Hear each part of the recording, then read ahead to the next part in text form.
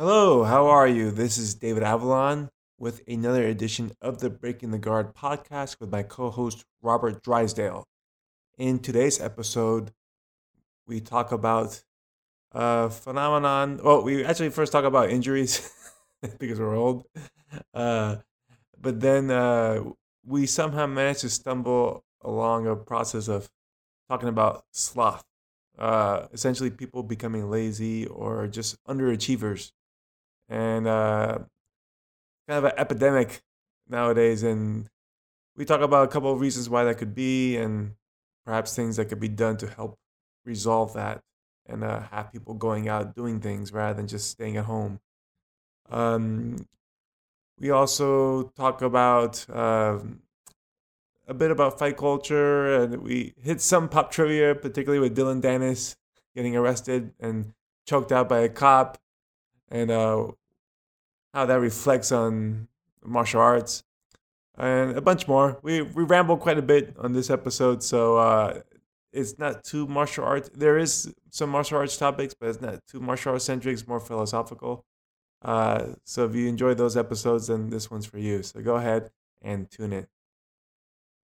Before we get started, I'd like to give a shout out to bjjretreat.com. As you may know, bjjretreat.com is my page where I host seminars and camps. And I have a camp coming up here in Las Vegas from November 2nd to the 8th. It's going to be just before the IBJF Masters Worlds Championships, which is also here in Vegas. So it's a great excuse to come a week early and get some top-notch training in and have a good time. Last camp, we had a blast. I've talked about it before, but I taught the guys some firearm skills, how to use a pistol, and then we went out into the desert, shot, rapid fired, let them use my AR. So that was a good time. We also did some hiking at Red Rock Canyon. We did some axe throwing, spear throwing, even threw a shovel. A lot of outdoor stuff. We also did some gambling. And of course, the main draw was the training, although the smoked bison and pulled pork was probably a close second. So if you're interested in checking that out, go ahead, visit bjjretreat.com. I have all the information there. The schedule, activities, pricing. We have 4 different options. It starts out as low as $5.99 to training for a week. So go ahead, check it out. Spaces are limited, as I actually run the camp out of my house. So I have half the people staying with me, other half can be in hotels or whatnot. It's limited spacing for that reason, so make sure you check it out. We're also, for the month of September, it's 25% off. And again, the camp goes from November 2nd to the 8th. So you definitely want to jump in on it soon. We already have quite a few spots taken. So go ahead, visit bjjretreat.com to learn more.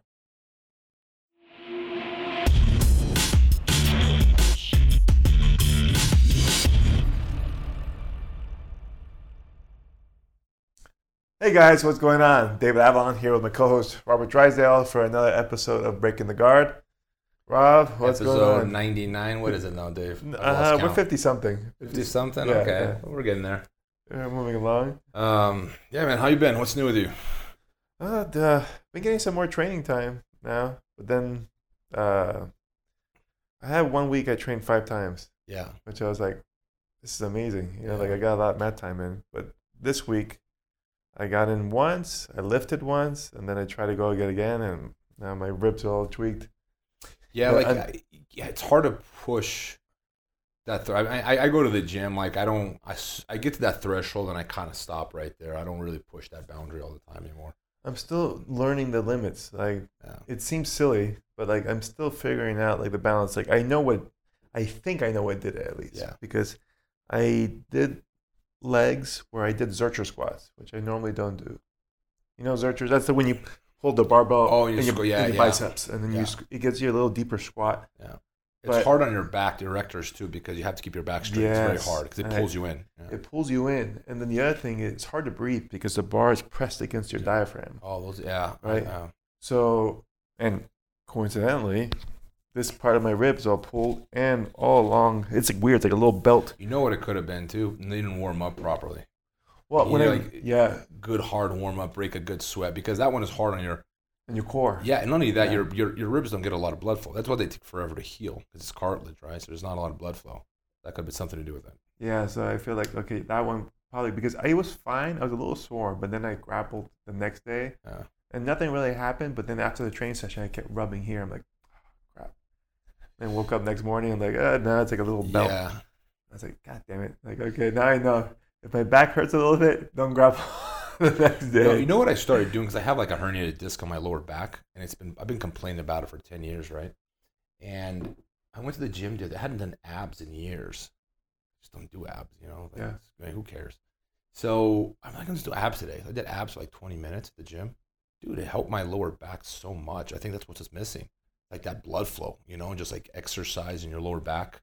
I mean, your abs, but it's the same area, right? Like, so you're getting all that movement left, right. Man, like it's almost like physical therapy for my back. My back's felt great the last 2-3 days. Nice. So I like little things like that. I'm rediscovering. I'm like relearning how to train in order to stay healthy. You know, it's because you have your method up to a certain point, and it's not really a method. It's just chaos. It's just if it's hard, it's good. If you're exhausted, it's good. You stop when you're done. You know, when you have nothing left to give, and that's your MO. Like that's how you live your career. And now that you're no longer fighting, it's like you have all the accumulated damage to your body. It's like you have to relearn how to train in an intelligent way. You know what's hilarious that this reminds me of? I watched my match with Rener Gracie. So I found online. Ultimate Showdown, what was it called? Yeah, it's been like hidden for like I've heard people like, oh, the grapevine, I saw it at the Gracie Academy, but it's like it was like hidden somewhere. I saw it, and there was an interview with me before the match, and the color commentators are, oh, you know, David Avalon, he's like 23 years old, and he's, you know, surprisingly, he's never suffered a serious injury in his career. And he says he's very lucky. I'm like, you dumb son of a bitch. You just jinxed yourself. Like at 23, you look at injuries, you think it's like, because, you know, at that age, the future is something so abstract. Because you're so immersed in the moment. You know, when you're in your 20s, you don't think about the future. You're just looking at what's right in front, which is probably for the better. You know, like if you're like scared of injuries when you're 23, you would have not have accomplished what you accomplished. Yeah. It's because you didn't give a shit that you went far. There's something reckless about it, you know. But I think there's some wisdom in being reckless too. Like I don't. If you're too responsible too young, you're not gonna live. Yeah, and I think that's the time to be reckless because you have a little more leeway to recover. Like now, it's a pain in the ass, you know. Like, I just saw that. I'm like, he didn't. That young David didn't know what was coming down the pipeline. 100%. And I remember like when I hear like guys that are like 35, 40, and they'd ask me at my age, and I'd be like 21. Like, oh man, you're so young. Oh, good for you. They're like, it's like celebrating my youth. I'm like, what is he talking about? Like, I'm gonna be, because you think you're gonna feel the same way 20 years down the road. It's hilarious because it's such like a common thing to hear, and I know I felt the same way. I'm like, whatever, old man, you don't know me. You know, you don't know my body, my drive, my, you know. But like, I'm Wolverine. But it's like trying to explain to like a young kid about love. You know, they have like that puppy love. Like you can't tell someone that. Like there's no way you communicate it. It's like it has to be felt. It's one of those lessons that they have to hit their head on the wall. You know what's funny about that? And that applies to a lot of things. Like there are things that I've read in my youth that I could see there was a lot of depth there, a lot of feeling, but I couldn't quite grasp it. Like not in a very, you have to live it. You have to experience what that person is trying to get across through words. And then you can really relate to it. And that's when it's truly beautiful because you can, it's like you can, I know what you're talking about. I've been there before. Like we can share that feeling, right? And that's something that comes with time.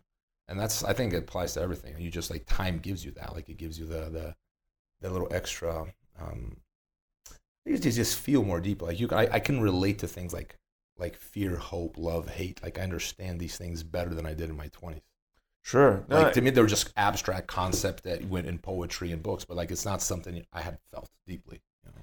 Because if you've never gone through those things, like you don't have there's no scale. There's no sense of like, I don't know, like for example, like I always tell people like I appreciate food so much after wrestling.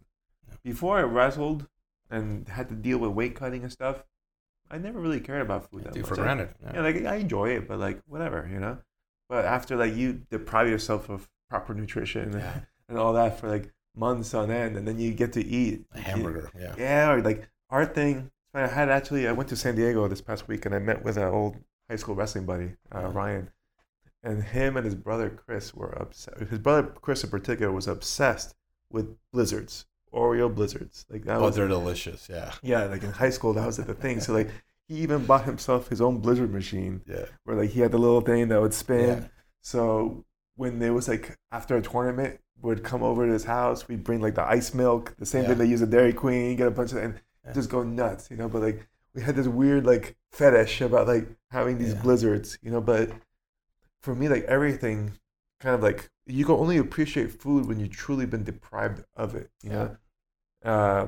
And that's when you understand, like, oh, when kids say you're starving, like you're not starving, you little bastard. You haven't even experienced what starving is yet, you know. No, like, it's true. So when you feel like deep pain, which only can usually, I mean, hopefully, only comes later in your life, you know, when you have suffer a loss of a family member. Happiness, yeah, and then you can really, wow, like now I know what bad times really are, and like this is why good times are greater. But like if you only had good times and then you have an amazing time, it's like it's not a big change. Yeah, it's like it's a little better, you know. It's kind of like that expression. I say, good times make weak men, weak make bad times, and bad times, you know. Yeah, it goes. Hard times make strong men. Strong men make good times.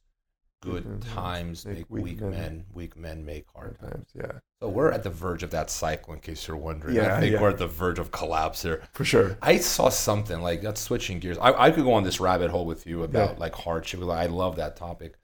But I saw something that was truly shocking to me, right? This is, like, actually makes me angry. I went to eat at a Greek restaurant here on Sahara and Fort Apache, I believe. Okay. And, I never been there before, but I Google, Greek food. I was in the mood for Greek food, right? So, like, Greek food near me, and it takes me to this place. And I get there, and there's a sign on the door that says, "We are closed due to lack of staff." Wait, pause. Yeah. This is the first time that I have even heard. I mean, I don't think there ever been a time in history where people were, like, going out of business because they didn't have workers. I don't know, but I can't think of it. But it is a phenomenon. I've seen that. It's incredible. It's outstanding. I can't even put. I think I saw that in San Diego also when we were walking around. And dude, if you drive Spring Mountain, like every other restaurant has a sign on it that says "Now Hiring." Like it's terrible. Like and I don't. And it's a cultural problem, Dave. It is not a problem of economics. I don't think it's economics. Well, I can differ on that. I think it is an economic problem because a lot of these people, I don't know if there still are, but there were incentives. Positively. When I say economics, I meant like negatively, like as in they're struggling. I think the issue is, they're getting checks from the government, but it is a culture. What I mean by a cultural feature is that people think that's okay. Oh, yeah. Yeah, and people are not ashamed of it. Yeah. I'm not the hardest working man on the planet. Anyone who knows me knows that. Unless I'm really passionate about something, I'll sink my teeth in. Yeah, I can work for 18 hours a day, no problem. But for the most part, like, I enjoy my free time. Like, I never wanted to be a billionaire because I don't think there's a point working that hard unless you really love what you're doing, right? But I like to think I have some work ethic, and like the fact that, like, it just, people don't want to work. And that's what's so shocking to me. Like, dude, like, it's not like you made it in life. You know what I'm saying? Like, me and you can say, like, okay, we've done some things in our life, like we can go, okay, I'm still working, but I don't have to work 12 hours a day, 15 hours a day if I don't want to, right? But you get some of these 20-year-old kids that just barely made it through high school, and they think they made it in life. Dude, I know I sound like old man, but dude, it's getting worse. Yeah. It's been getting worse, and I'm wondering what's next. I wonder if, like, we're going to have a society that's just, like, run by AI, and everyone's going to be miserable because everyone's going to be so comfortable. Life's going to be so easy. We're not going to be able to have that struggle that you were talking about, like starving yourself to appreciate, Blizzard, Oreo cookie, ice cream. I'm serious here. Like, people are like, but it's exactly what's happening. Like, if things are handed to you, they have no worth. Yes. If I walked up to a stranger, I was this example, and I handed you a black belt, what would that black belt be worth? Zero. Right? But if you kill yourself, it means something, right? Like, you spend your life working for it. So the reward is always proportionate to the effort. Is the point I was trying to make. And I tell this to my students because I give this speech almost every day at the gym, and I think it goes one ear in, one ear out the other. They don't really listen to what I'm saying because they don't get it. Yeah. It's like, you're after the wrong things, people. Like, you have to learn how to invest in something you're truly passionate about and put your heart and soul into it, and then the reward at the end of that is proportionate. What you guys are after is comfort. You're not going to get anything out of that. You're not going to get anything out of, I just want to live at the beach and do nothing all day and, like, live my life. What's it doing? Like, live your best life. What the fuck does that mean? Like I hear that one all the time. You know, it's like it's. I think it's a generation of people that have been convinced. My generation, like I think, you know, but the younger crowd is worse because of social media.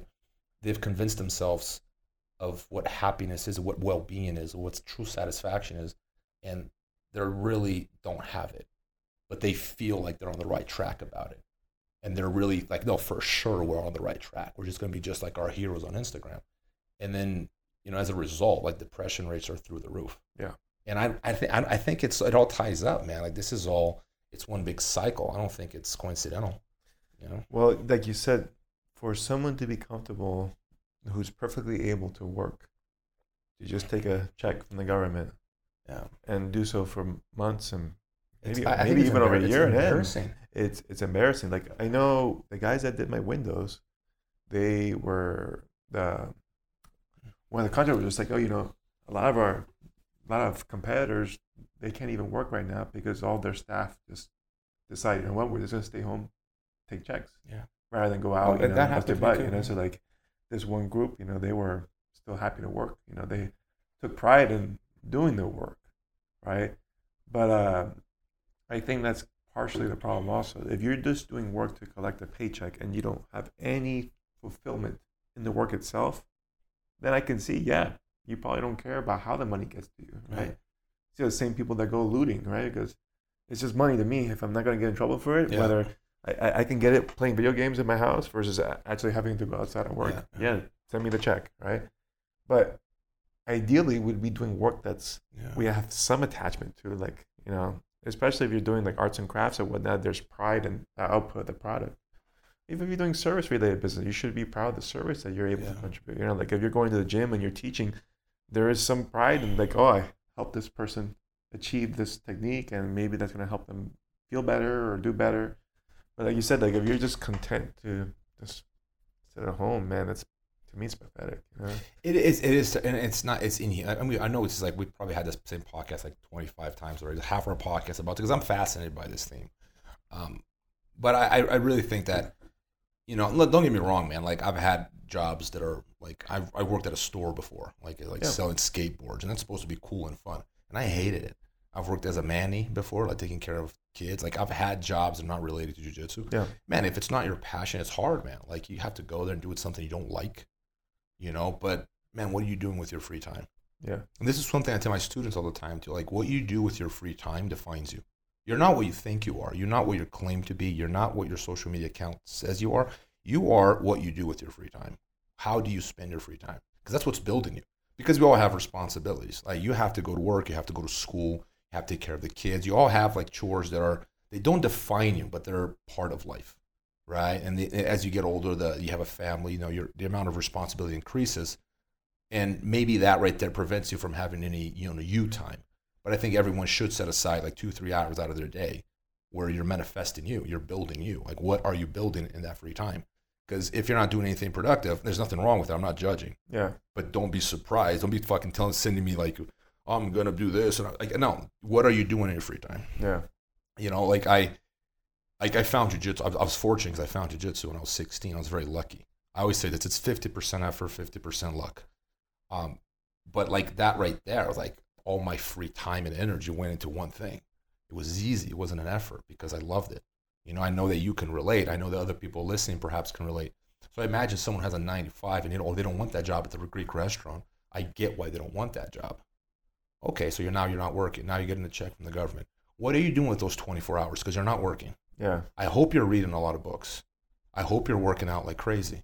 I hope you're like reading some serious like articles out there. I hope that you are doing something that is growing you as a human. Because if you're not, don't give me a sad story about why your life is hard. Yeah. Because you're doing it to yourself, man. And this is like huge part of the discussion that people don't want to have. But there's a complete lack of accountability in this country. Like people just like, it's always blaming. Like people, we live in the richest country in history. Life has never been easier. This is the easiest life has ever been. I wasn't like at UNLV. It was one of the, I can't remember which class it was. And we're talking about like, you know, millennials and whatever. I was like, I said, I just fire for this is in front of like a very PC crowd. And I go, I think this is the most spoiled and entitled generation that ever walked the earth. It's just like people have never had it easier. than this generation of Americans want. Like, it really is. Like, Yeah. you know, it really.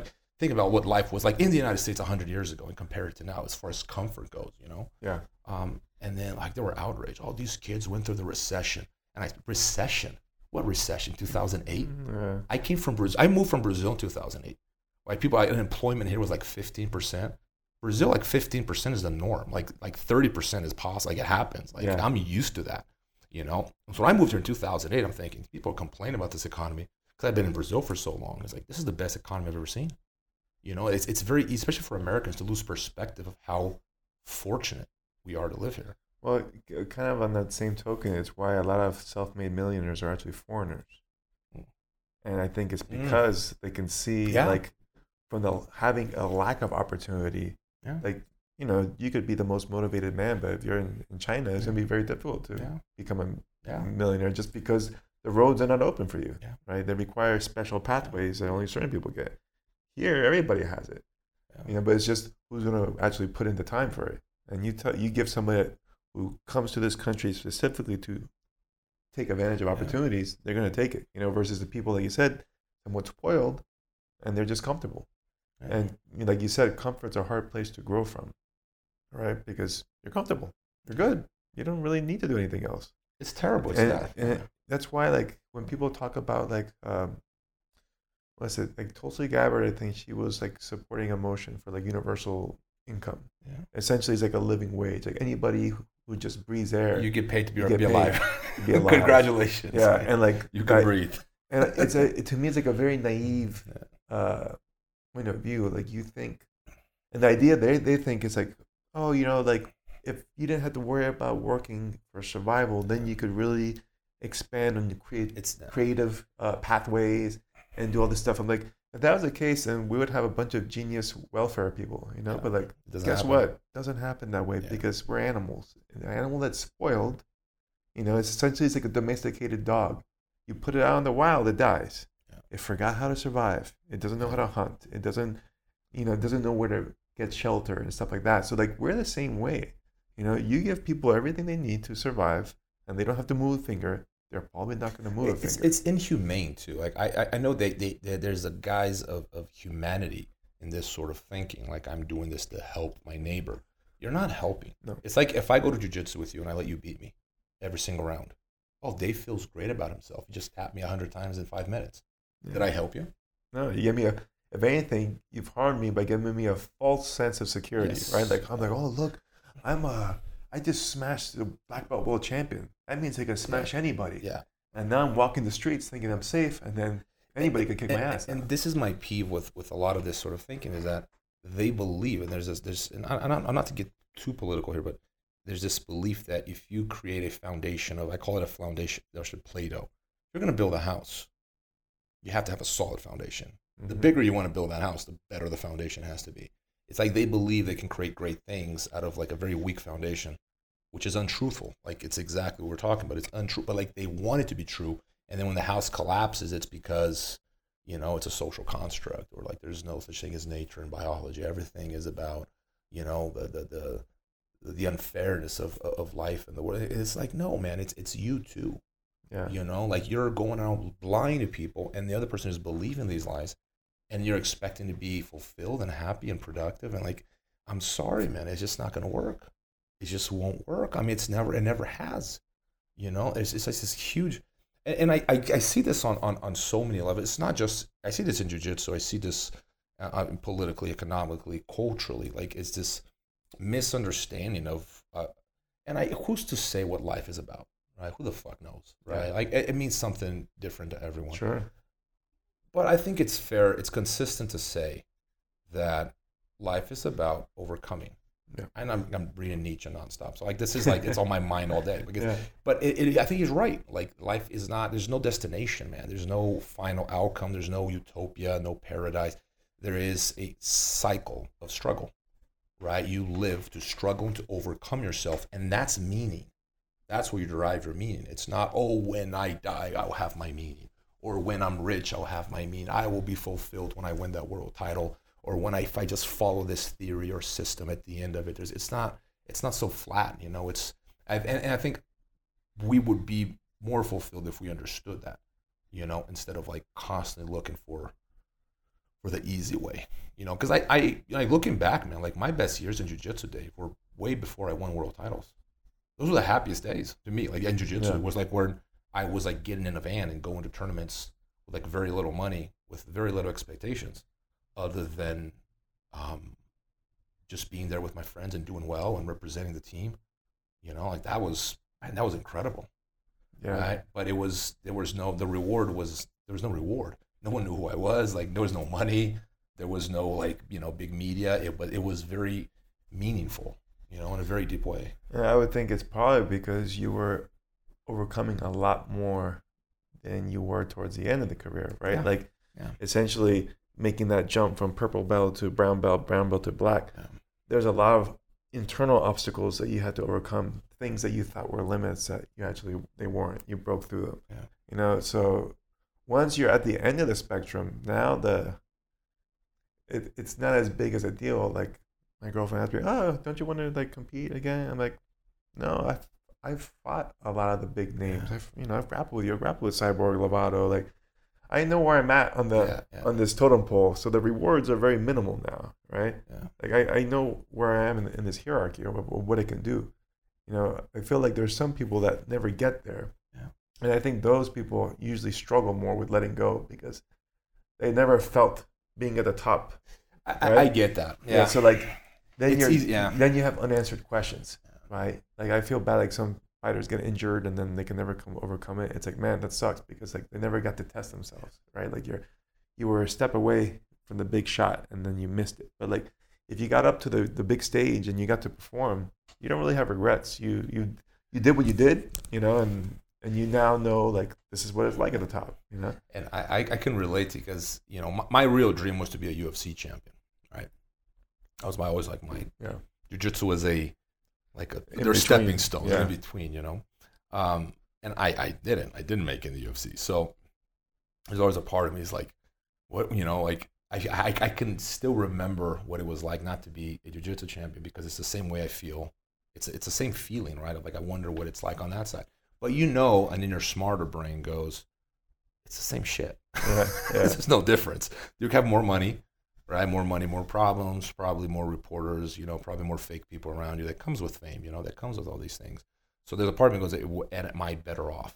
Would I have been better off with that? Like, so of course, I'd love to have that accomplishment on my resume, but you know, so it's very easy for me because we fought at ECC. We've grappled against some of the best in the world to tell some purple belt that's coming up in his dream and to say, oh man, it doesn't really mean that much at the end. Yeah. You know, how do you tell him that? He's not going to believe you. He's not going to believe you but like, if he doesn't feel it, if he doesn't have that feeling that we're describing, he's going to be wondering what it's like. Yeah. And I think that's even worse. That's like and so I don't tell people not to, I tell them, man, go for it. Like you see your dream, man, you go for it 100%. Fuck what people are saying. You almost have to be a little irresponsible about it.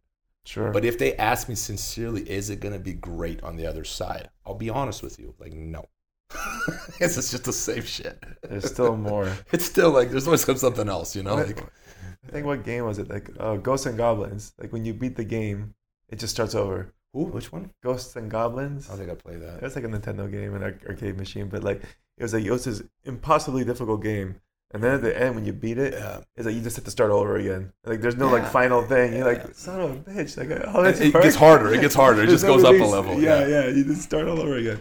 You know, but it's like that. You know, so I had a friend of mine, an old student, that he had asked me. He's like my age, like 42, 44, something. He's never fought MMA before, but now he wants to fight. He's like, Dave, should I do it? I'm like, well, I mean, he's built like a freaking ox. Like he's super strong. And I'm like, you're strong enough, you know, and you have experience, but you've never stepped in. But how old is he? He's like 42 or 44. So like he's on the edge. It's a passion project. It's a passion project, right? I'm like, if it's one of those questions that are going to be bothering you, and you might as well get an answer. You know, I just told him, just get matched up with someone around your age. You know, like don't fight some 20-year-old kid. You know, but like. I got a story similar to that one. A little off topic where we're going, but you remember Donovan Craig? He was an editor for Fight Magazine back in the day. You probably met him. Like, okay, he was the editor for Fight Magazine I think he was one of the founders of the magazine, whatever. So I knew him through the fight, and this is like 10 years ago. And when he messaged me and he goes, Rob, I'm going to fight MMA before I get too old. I want to fight, he's like 40 something. Yeah. I want to get at least one fight. I've been reporting MMA since I was, a teenager. I want to know what it's like to be in there. Will you corner me? I'm like, man, I'd be honored. Yeah. I'm assuming he'd been trained his whole life because I met him in a bunch of fight events, but I never actually trained with him, right? Yeah. But I'll be in your corner. So he's fighting tough enough, amateur, right? And I go to the show the day of the fight, and he's warming up, and I'm sorry if Donovan ever listens to this. I don't mean to offend, but I'm just telling it as vividly as I can. I see him hitting pads. I'm like, oh, ouch, this is going to be bad. I hope his jiu-jitsu is really good.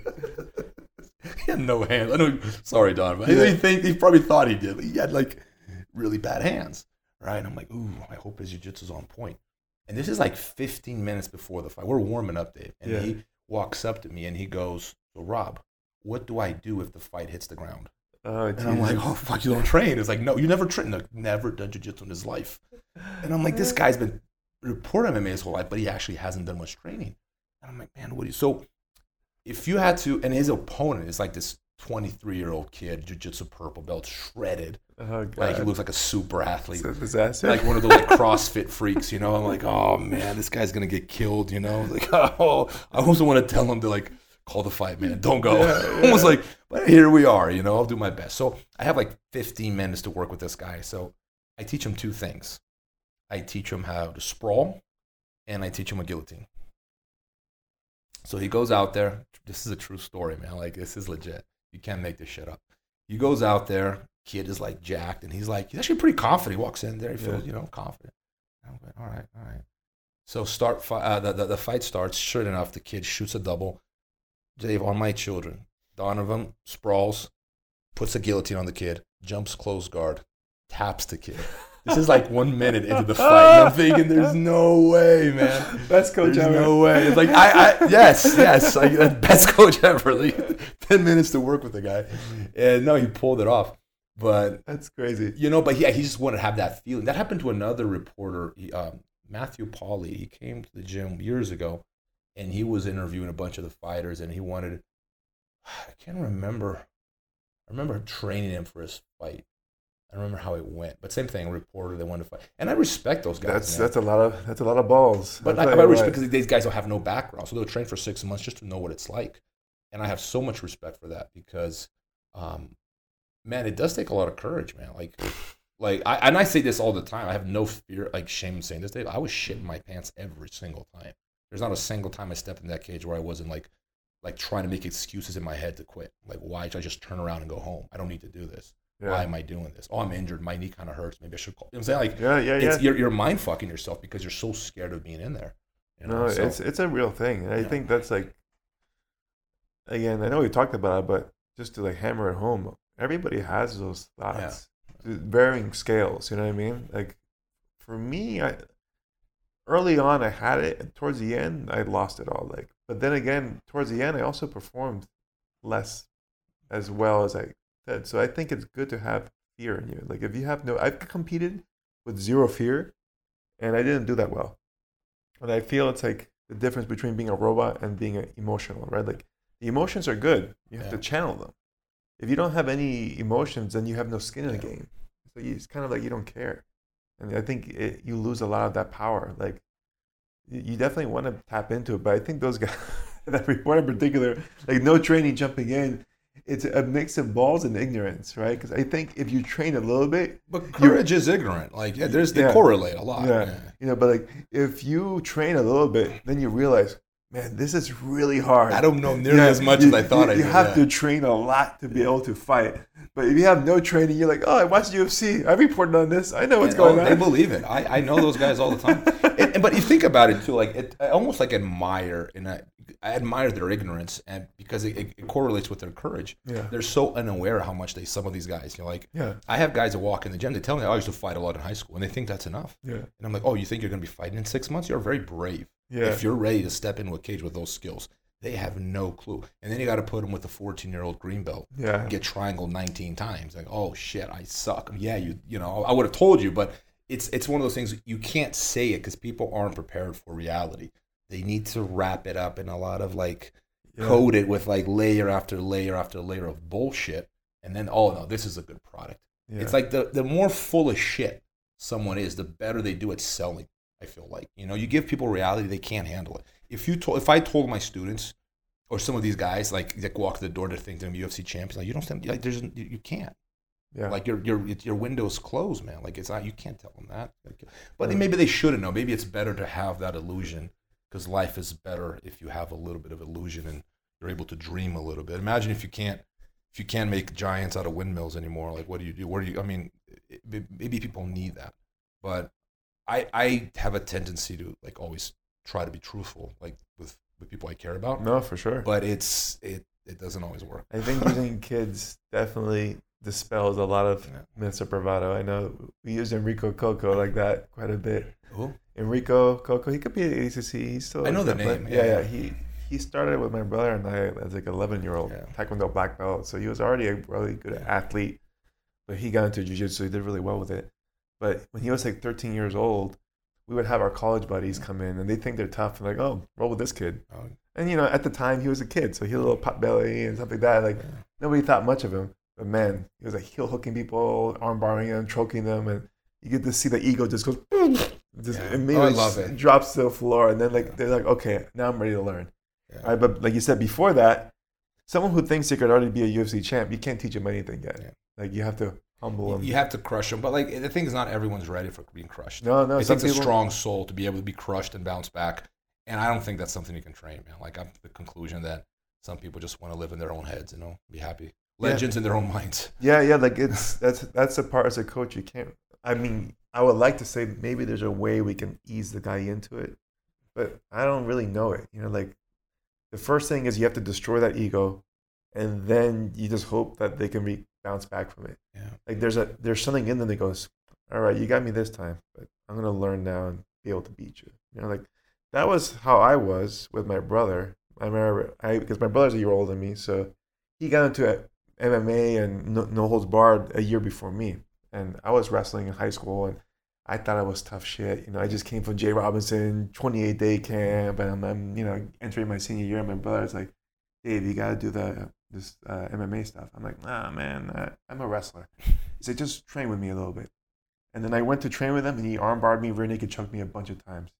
And in my mind, it's like, after wrestling season, I'm gonna kick your ass, and I'm gonna learn this stuff. Like that was my mind. Me and my brother, we always like, of course, it's the best, heads, But like, it wasn't like I just recoiled, right? Like I got humbled. I'm like, okay, but I'm gonna come back, So that's what you gotta kind of hope for. Like when you smash someone's ego, that they have enough strength that they can come back into it. I wonder if that's something you can train, though, man. I think runs too deep, man. Like I think that like some of these traits, they run so deep in the human psyche.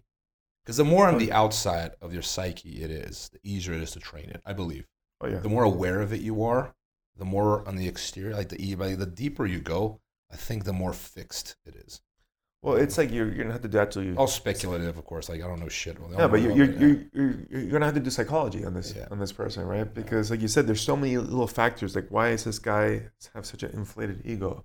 Oh, maybe he was abused earlier in life, and now he's made this shell to protect himself. And if you crush that shell, and nothing else. Yeah. So like, I mean, there's a whole ton of factors. Like we've talked about this before. Like most people going into martial arts don't have a father figure. Right? Yeah. It's not a coincidence, There's a reason behind that, So, like you said, as a coach, you have to be like a psychologist, a therapist. Oh, you're everything. All these different things, It's tricky, Like and you don't sign up for those jobs, but they're there. You become a therapist. Yeah. And a father figure. Yeah. It reminds me now. Speaking of someone who needs therapy, like this guy Dylan Dennis. Holy shit! Okay, going from an intellectual psychological conversation to the gossip of the week. But dude, like I loved. I taught Dylan private when he was like 14, 13 years old. His parents would come to Vegas all the time, and I used to teach him private. And I'm the one to like, oh, you should go train with Marcel. Oh, we live in New York. Where should I go train? Oh, Marcel Garcia. Yeah. All right. This was like 12 years ago, and I saw he had potential. He was hungry, and I didn't expect he was going to make it as far as he did in jiu-jitsu. Actually surprised me. Man, he's like winning tournaments at brown belt level, doing well. He was one of the top brown belts in the world for a long time, right? And he's a super talented kid, man. But then he went kind of that I need to be like the media kind of route, which has its benefits. I couldn't do it, Dave. Yeah. But guys like him, Jake Paul, Gordon, Conor. It's not that I wouldn't know where to begin. I can't do it. It's not that I don't want to. It's hard. I know for me, like I know, like okay, I should post something to it, but I'm like, I just can't do that. You know, like I don't want to say I can't. I just gotta find that motivation to like. But to me, like I try to be authentic with everything I do. You know, I'm not just gonna post something just to. Dude, yeah, and it's exactly, it's not authentic because it is you figure out the algorithm of human stupidity. That's what I call it, right?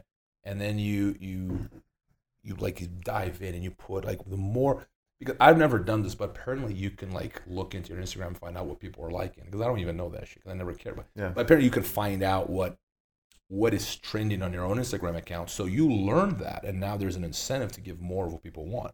Well, guess what people want? Yeah. Garbage, fast food, sugar. You know, the easier it is, the more they want it. Well, it's like butts, dogs, yeah, cars. Exactly. Anything that is easily digestible, that requires no thinking, that is. And then, you know, so we have, I call it intellectual diabetes. Like, it's the equivalent. Just like there's so much fucking cultural sugar, like things that we don't have to digest. There's no, you know, and people feed off of it. It's like a car accident. Like people may not like it, but they stop to watch, including me. I saw Dylan get choked out by a cop or a security guard or whatever, you know, like there's a part of me I wish I'd not seen that, because I don't want to be feeding into this madness. But just by watching it, I am part of the problem, and I don't see a solution. But like, as crazy as it sounds, I'd lose my shit, Dave, if a security guard choked me like that. I don't know how drunk I am. Like, I would not be okay with it. But this helps Dylan in his work, because it helps, because he probably gained 100,000 followers the next day. So in the way he sees things, like, and I don't think he needs that, but he thrives off of it, and it helps him in some way. So maybe to each their own, man. Like I just couldn't do it. Yeah, you know? It's sad to me. I mean, like you said, he's talented. He's very talented. He's very good. You know, like, I mean, it kind of makes it's hard to root for him, because a lot of the trash talking is kind of you know. But on a legit level, he's got skills. You know, he could do well. He's not the best jiu-jitsu guy in MMA. Okay. Not even going, but he has potential, man. Sure. Like, and I told him this, like, dude, like a while back, he stayed with me for like a few weeks, like a couple years ago, 3 years ago, whatever. No, I remember he was here. Yeah. And then I go, like, dude, you got tons of potential. Like, sink your teeth in, put your head down and work. You'd be surprised what you can accomplish. But, you know, going that route of, you know, becoming a celebrity has its costs, because you have to be like, even Conor does that nonstop. He's always in trouble. I suspect it's PR. It's intentional. Yeah. I think he's got a PR agent. He goes, dude, you got to do something. You lost your last 5 fights. You got to do something. So break a trolley at a bus, like punch someone in the head, like steal someone's phone, get into a fight, like do anything. Yeah. And I think that is part of being on that track, is just like, you have to be remembered all the time to stay what they call relevant. Yeah. I think that is the opposite of relevant. To me, Isaac Newton was relevant, right? Adam Smith was relevant. You know, like Roosevelt was relevant. These people are relevant in the grand scheme of the world, you know. Someone who's famous for being famous isn't. Yeah. But in the age of you know, like, I guess people don't see it that way. Yeah, it's sad, man, because it's not, you know, it's completely unnecessary. I mean, but again, I'm part of the problem, because we're talking about it. B, I did watch the video. Yeah. So that's the whole thing, is if you're part of this work, if that you're just feeding this algorithm, which is madness when you think about how irresponsible it is, how irresponsible the algorithm is, because it just feeds you more of what you want. There's no sense of, I almost think that someone should intervene and go, we got to put fucking brakes here, man. Like, we're feeding children garbage, and it's just going to get worse, you know? Well, you know, the problem is, like, that's how they make money, right? More eyeballs. Yeah. Then they could sell that to the advertisers, and they economically it makes sense. So they figured it out, but I get what you're saying, because it's kind of like you give a kid free reign and go, you can eat candy all day long. Yeah. Or you can eat your salads and your steak. Yeah. What are you going to do? The kid's going to eat candy all day long. You know what I mean? So, and he's going to get sick and bloated, you know? But, like, on social media, that's kind of what's happening. It's like intellectual diabetes. You know, it's like, what do you do? Like, what do you... because if you're talking about children, I strongly believe parents should intervene. I took the iPads for my kids. They have, like, a phone that's really old that barely works. It has, like, 2 apps. It's actually sad how, like, hard I am. Like, I barely let them play. But they got used to it. I give them books now, man. Yeah. They read, you know, and it is possible. You can do it. It's just an uphill battle, but you can do it. But when you're talking about adults, at some point, you can't tell an adult what to do. I believe you should tell children what to do. Children should have zero freedom, in my opinion. Shut the fuck up. Do your homework. Clean the dog. That's the best way. That's a good parent right there. No, I'm not buying you a car when you're 18. Fuck you. Get a job. That's a good parent. I believe that's good parenting. But at some stage, you have to give them the reins and go like, this is your life. You live it as you wish.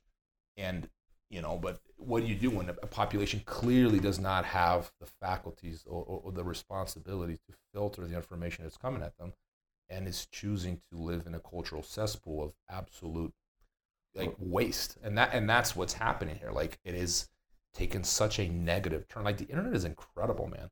You can Google, you can find articles, interviews, really smart people. There's some really interesting things out there. Oh yeah.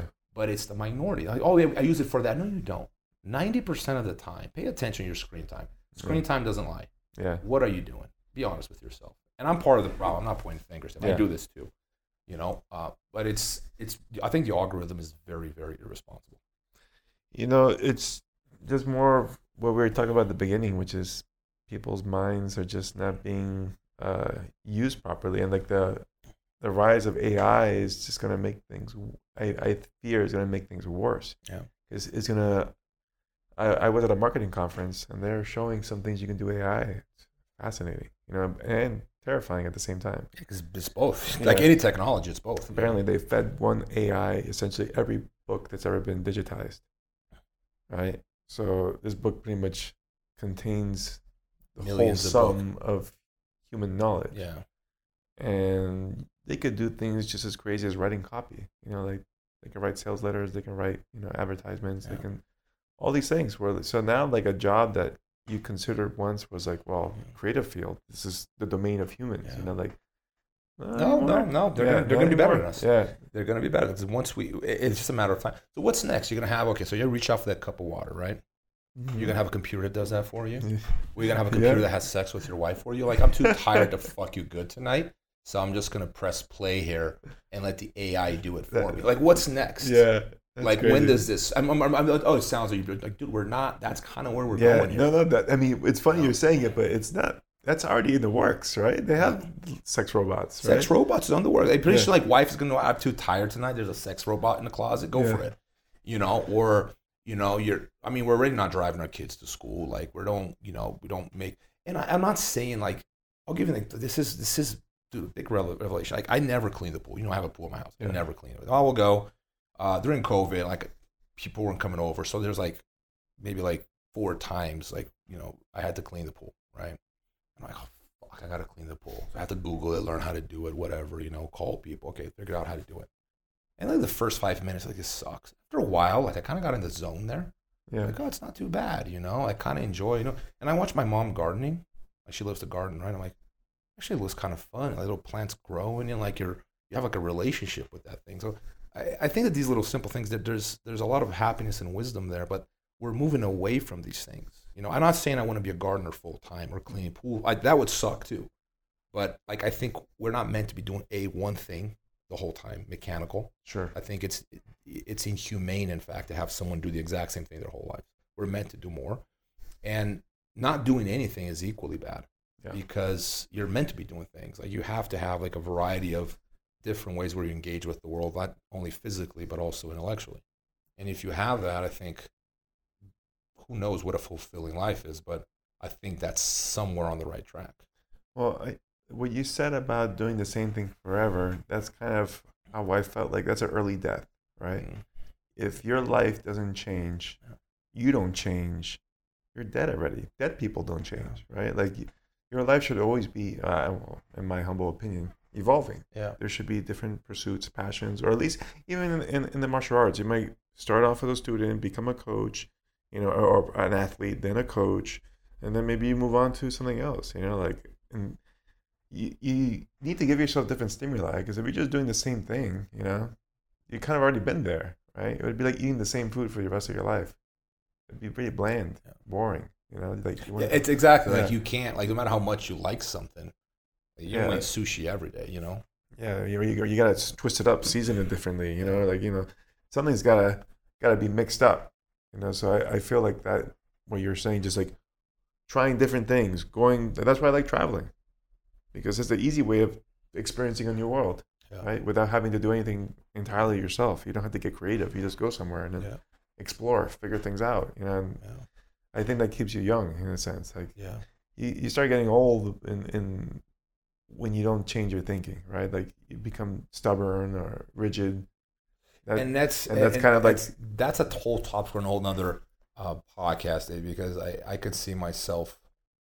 It's almost like you have to fight that, But I think there's a tendency with age for you to become more fixed in your own ways, and it's almost like an effort to remain open-minded to all kinds of change.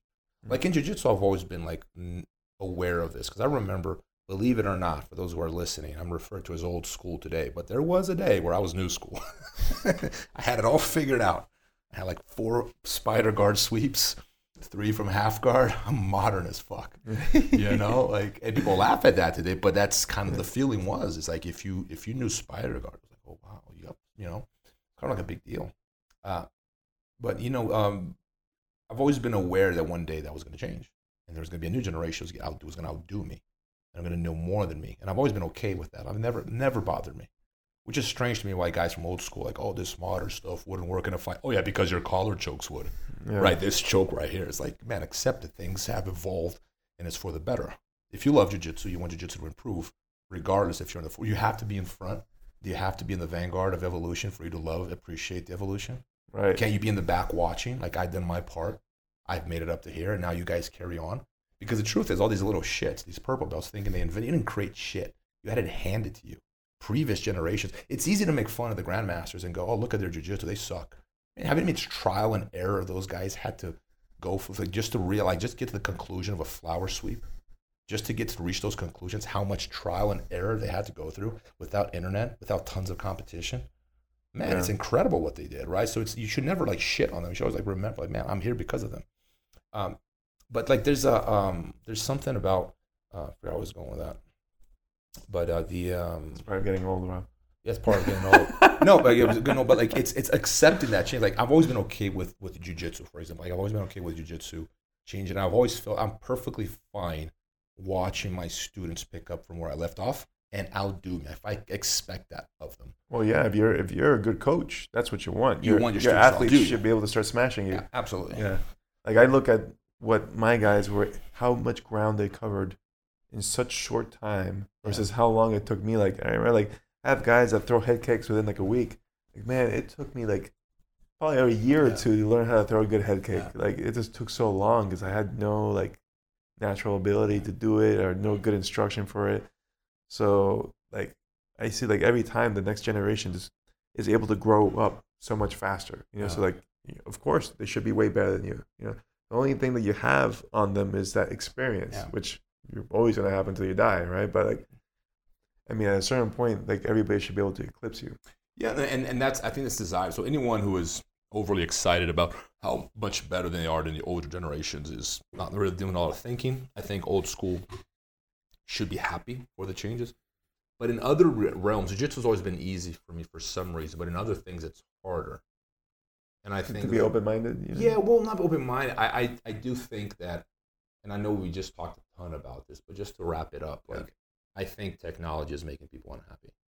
Oh, I think so. I think it makes life more complicated in pursuing happiness, right? Because like you said, you go on social media and now you can compare yourself to every single person on the planet, and it's kind of a big scale.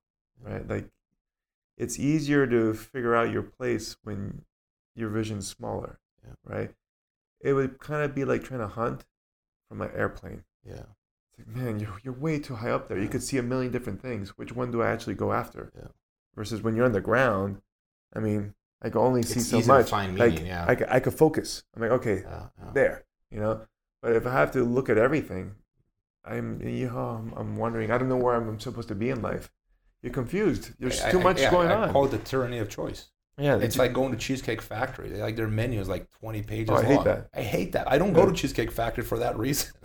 The menu's too big. No, I want to go to a place like give me like 4 options and that's all.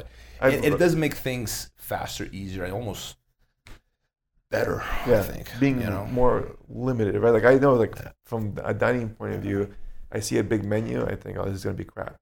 Because just from a specialist point of view, how are you going to be good at making 50 different dishes?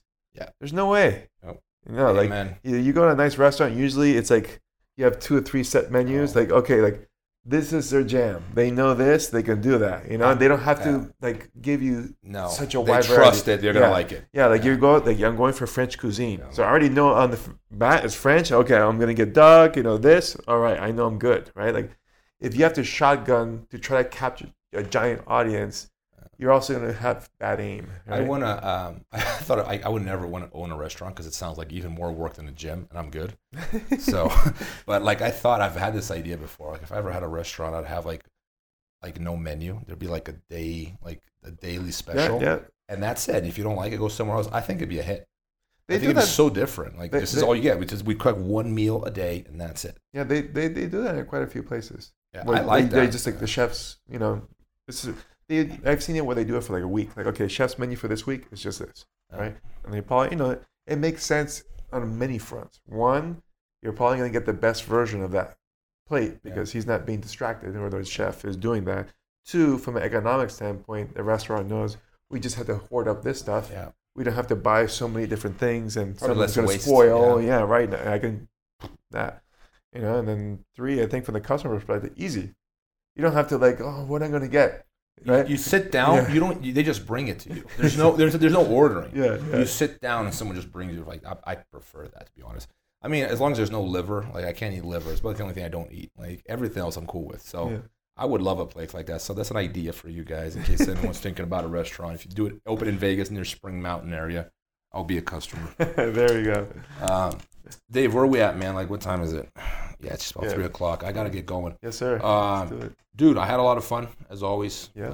I'll be here next week, all week, too. So awesome. We'll get another one in. We'll do it. Hope you guys enjoyed. Thank you for listening to our bullshit. Again, saving the world multiple times over. Your 2 favorite superheroes, Robert Drysdale and David Avalon. Have a good day. Peace. Ciao. Thank you for tuning in. I hope you guys enjoyed our chat. Like always, like, comment, share, repost, anything you can do to help us out and get the word out. It would be greatly appreciated. And if you have recommendations or whatnot, we'll go ahead and throw it our way. I know we haven't had a guest in a while. We'll have one shortly. That'll be a good one. So take care. See you the next time. Final word from one of our sponsors, which is bjjcradle.com. BJJCradle.com is a DVD and online course that Robert Drysdale teaches using the age-old wrestling pin, the cradle. And most people only know it as a pin, but Robert cleverly deduced a way of using this for jiu-jitsu and for MMA, which allows you to pass through half guards, particularly if you have issues working against a Z-guard very effectively, and it sets up chokes like guillotines, Darce chokes, and Japanese neckties. Really cool stuff. I actually do a cameo in there on the online portion and show some ways of passing open guards with it, taking the back with it. A really clever use of a pin that most people neglect, and it's not too difficult to get into. Actually, it's quite easy. So go ahead, visit bjjcradle.com to learn more.